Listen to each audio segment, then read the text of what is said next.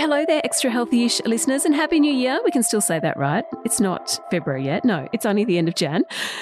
This is, of course, the Big Sister podcast, Too Healthy-ish from Body and Soul. I am your host, Felicity Harley. Now, if you want to build a strong financial future with your partner and for yourself, and also a stronger relationship to boot, hell yes, we all want that. Journalist and author Nicole Haddo joins us today from country Victoria to discuss all things couples and money. We talk navigating tricky money talks, to splitting household costs, and whether women should still have the old F-off fund.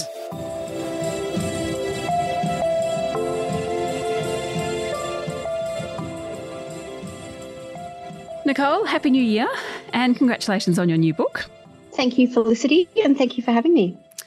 Now, before we kick off and talk about all things money, share with us one extra healthy-ish goal or tweak or something that you want to achieve this year. There's a few things I want to achieve this year. I took up swimming at the end of 2023 just at our local pool, and I'm finding that to be actually, I did it for fitness, but it's actually really wonderful for my mental health.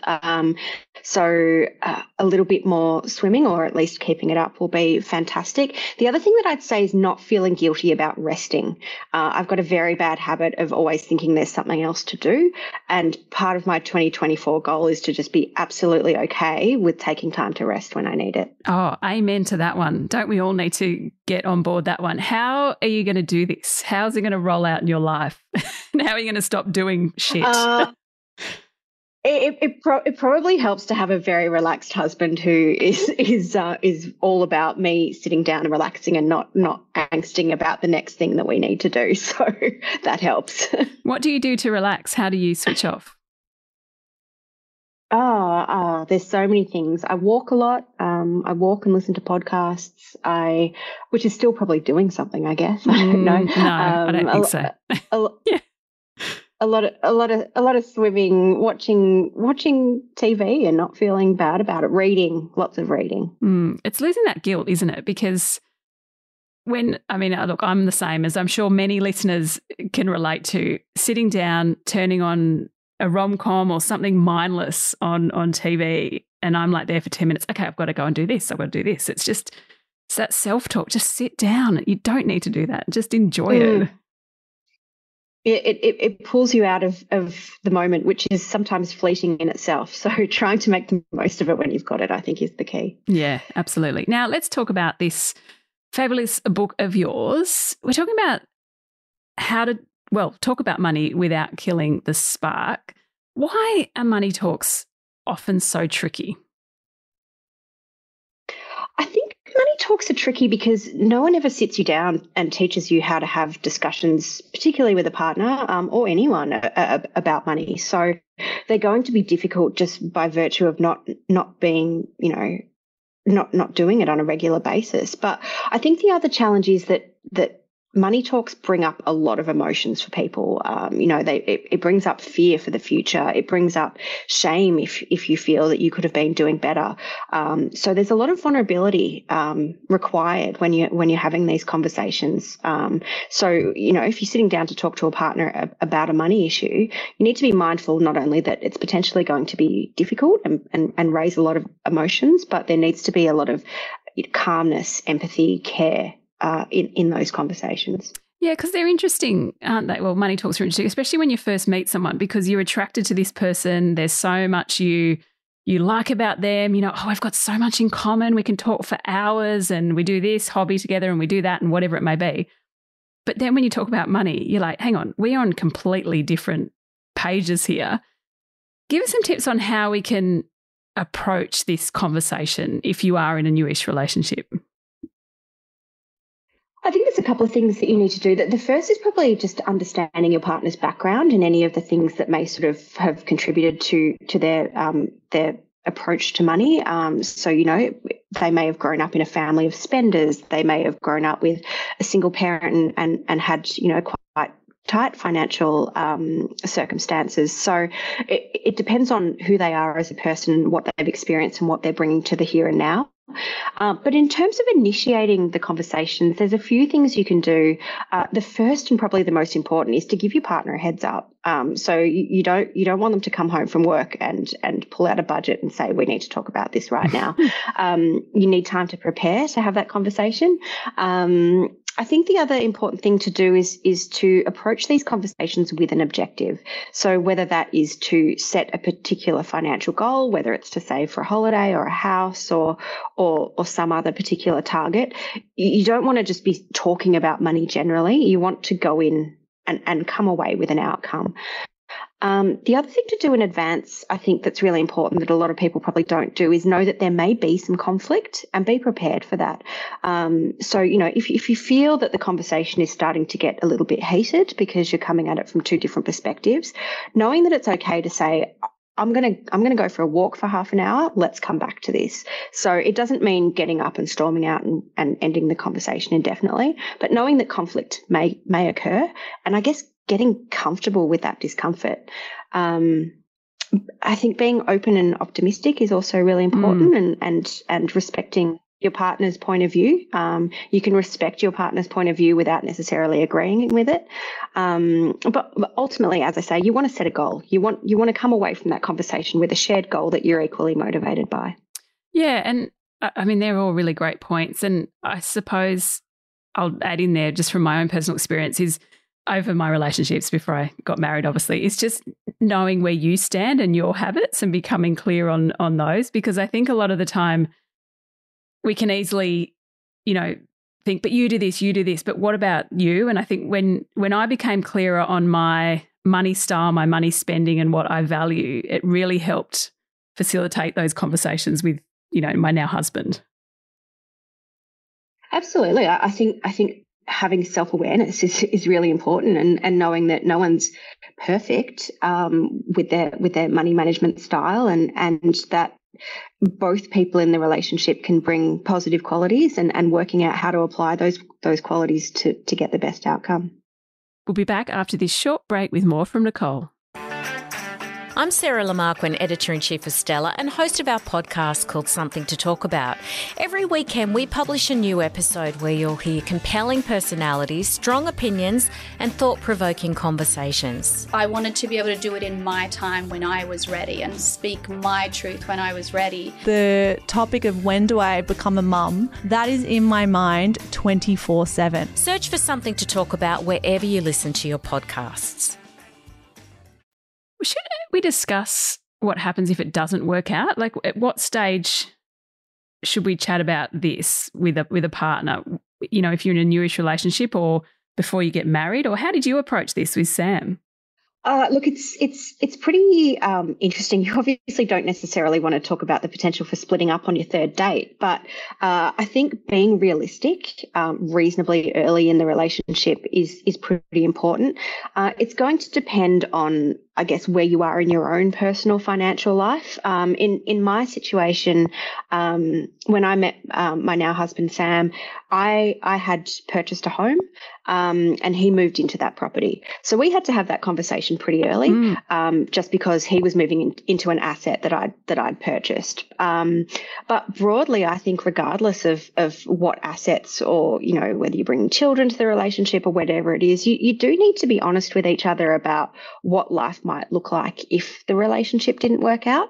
And a lot of the experts that I spoke to really encouraged it, purely because you're better having these conversations when you're happy than you are when you're unhappy. The emotion and the stress can take hold if you're having these conversations for the first time when you're splitting up. So if you've got, whether it's a legal financial binding agreement, or whether it's just a broad agreement on what that would look like, you're probably going to be better off. But it's just really important not to bury your head in the sand. And of course, all people want their relationship to be happy and healthy for as long as possible. But life happens, and it's good to be honest about these things. Actually, that's a great, reasonably early, not on the first date. No, yeah. And by the way, I think that's a really valid point. Just the communication. I mean, and just have these conversations early, whether you're new to a relationship or you've been in one for a while, rather than let things simmer. I mean, how can we communicate better if it's not, you said in Healthy-ish that communication is one of your strong points in your relationship with Sam. What about if money is a constant trigger for arguments? They're spending more than they should be. They're not living within the budget. What's your advice around this? I think if it's a constant trigger, the conversation probably isn't necessarily about the money behavior as much as it is about the values, because there's probably a values conflict. If you're arguing on a regular basis, I would guess that you have values that aren't in alignment, and your spending is being impacted as a result of that. So it's actually going back to the drawing board and saying, hey, what do we each value as individuals? What do we value as a team? Are we aligned in terms of our long-term goals? The money is actually secondary to those conversations. The first and probably most important conversation to have is, are we on the same page here? Are we going in the same direction? And what does it look like if we're not? Yeah, and it could be a broader topic, not just money then, right? Absolutely. Now, what's your take on women having a, pardon my French, fuck off fund? I mean, this is something that's been around for a while. Actually, a friend of mine was talking about the other day, which is why I thought, I'm going to ask her about this. Is this financial infidelity or should we all have one? I don't think having a fuck off fund is financial infidelity at all. You don't necessarily need to put that particular label on it. Yeah, sorry, that's a bit abrupt. No. I mean, I don't mean you personally. I just mean I personally have my own money that my husband Sam can't touch, and he has his money that I don't touch, and we've set up a cash flow that allows for us to have our own personal spending. Is it to leave the relationship? No, but if it was needed to leave a relationship, could it be? Yes. I think what's important is that you maintain some financial autonomy in a relationship, and that's not just about leaving. That's just about your own identity. If you get too entirely financially enmeshed, that can actually be problematic in a relationship. So having your own money is really good for you. And we also know that financial abuse, unfortunately, is a huge problem in Australia. So having emergency funds, should you require them, is really important. That said, there are other things that you can do as well. And one of the most important things that one of the financial advisors that I spoke to for the book told me was that it's just as important to be engaged in your finances as a team. So it's not this person manages the money and I don't deal with it. It's that you both know where the money is and where it's going, and you're working together, because it's when you don't know that that's where problems potentially arise. Yeah. And I think knowing that also gives you a sense of feeling empowered, particularly as a woman, if they manage the money, or vice versa for that matter. What about if you're in a relationship with someone and they earn more than you? How do you navigate that? Absolutely. I think, it's likely that in any dual income relationship, one person is going to earn more than the other. It's highly unlikely that you're both going to bring in the exact same amount of money. Again, this will probably depend on where you are in your relationship. If you've just moved in together, and, you're still sort of dating, but you're not yet married, you may well split your costs as a percentage of your income. It really will depend on each individual couple. But I think as you get more established, and I know in our case, we don't focus on who earns what. We focus on, are we bringing as much as we both can? Are we working as hard as we possibly can? How are we best pooling our resources to work towards our long-term goals? Because I think getting fixated on income it kind of gets in the way of the main event, which is what can we achieve as a team? Yep. And, you can factor in all those unpaid work hours, which I'm sure you'll probably, if you're the one at home doing that, that'll be more than the person who's actually being paid. I think that's exactly it, and it's something that I did address. It doesn't matter whether you're a teacher or a doctor or or you're staying at home with the kids, or you volunteer. It doesn't matter what you do. You're probably working really hard, and applying a monetary value to that role can be challenging. So you really just want to make sure that you're working effectively as a team. How do you go about setting money goals with Sam? I mean, are you at the beginning of every year, let's review it, or either financial year, or how do you approach it? Well, we've probably only been doing this for about 18 months now, and it definitely changes depending on the circumstances. So when we first started doing these things, we set a 6-month goal. We set a 6-month goal to have a certain number of aspects of our house renovation done. And what we will do moving forward is review as our circumstances change. So, things don't remain the same consistently. One of us might be earning more or less. One of us might need to step out of the workforce temporarily. The cost of living rises and decreases. So we're making our decisions based on what's happening in our life, not applying specific sort of timeframes to have these discussions. But the important thing is we discuss it regularly. Yeah. Poor Sam, we probably discuss it more than he would like. Yeah, I'm just saying. I was thinking. I'm always talking about it. I bet you are. So, I mean, you wrote Smashed Avocado in 2019. Has your approach to money and, now this new book, has your approach to money changed with each book, or have you always, what have you learned? How has your money goals and approach to money, moved on or tweaked, or has it stayed the same? It's certainly changed depending on what I've been writing and researching at the time, but it's changed more importantly based on where I am in my life. So when I wrote Smashed Avocado, I was single. All I wanted was to own a home, and it was about working towards that goal and doing whatever I needed to achieve that goal. Now, inevitably, my interest in money is, of course, about how couples manage it together now that I'm in a long-term relationship. But I think my approach has changed in the respect that I'm more holistic in my approach. So I now understand that having money isn't just about having money in the bank. It's about how I get to live my life. So my aspiration is not to get rich. My aspiration is to live a happy life that's aligned with my values. And if I'm fortunate enough to do that, then that's great. Yeah, amen to that. Nicole, thank you for joining us on Extra Healthy-ish. Thanks for having me, Felicity.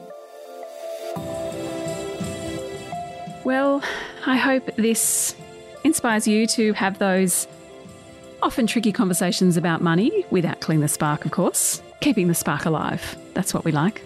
Such a cliche, isn't it? But a good one. If you do need some more guidance, Nicole's book, Couple Goals, is out now. If you did like this chat, make sure you rate and review it, or you can subscribe to Extra Healthy-ish or Healthy-ish. Anything else, head to bodyandsoul.com.au. Follow us on socials, grab our print edition, which is out in your local Sunday paper. And until tomorrow, enjoy the summer sun and stay extra healthy-ish. Are you ready to get an inside look at crime from someone who has investigated some of Australia's worst crimes? It was like Aladdin's Cave. The luminol found bloodied footprints and bloodied handprints on a wall, so it's just like a horror movie. Former homicide detective Gary Jubelin sits down with cops, crims, addicts, victims, small-time cheats, and big-town lawyers as they tell their incredible stories. My house got raided. Next thing you know, I got bail refused. Next thing you know, I'm on a truck to Parklea Prison. Listen to I Catch Killers early and ad-free on Crimex Plus on Apple Podcasts today or wherever you get your podcasts.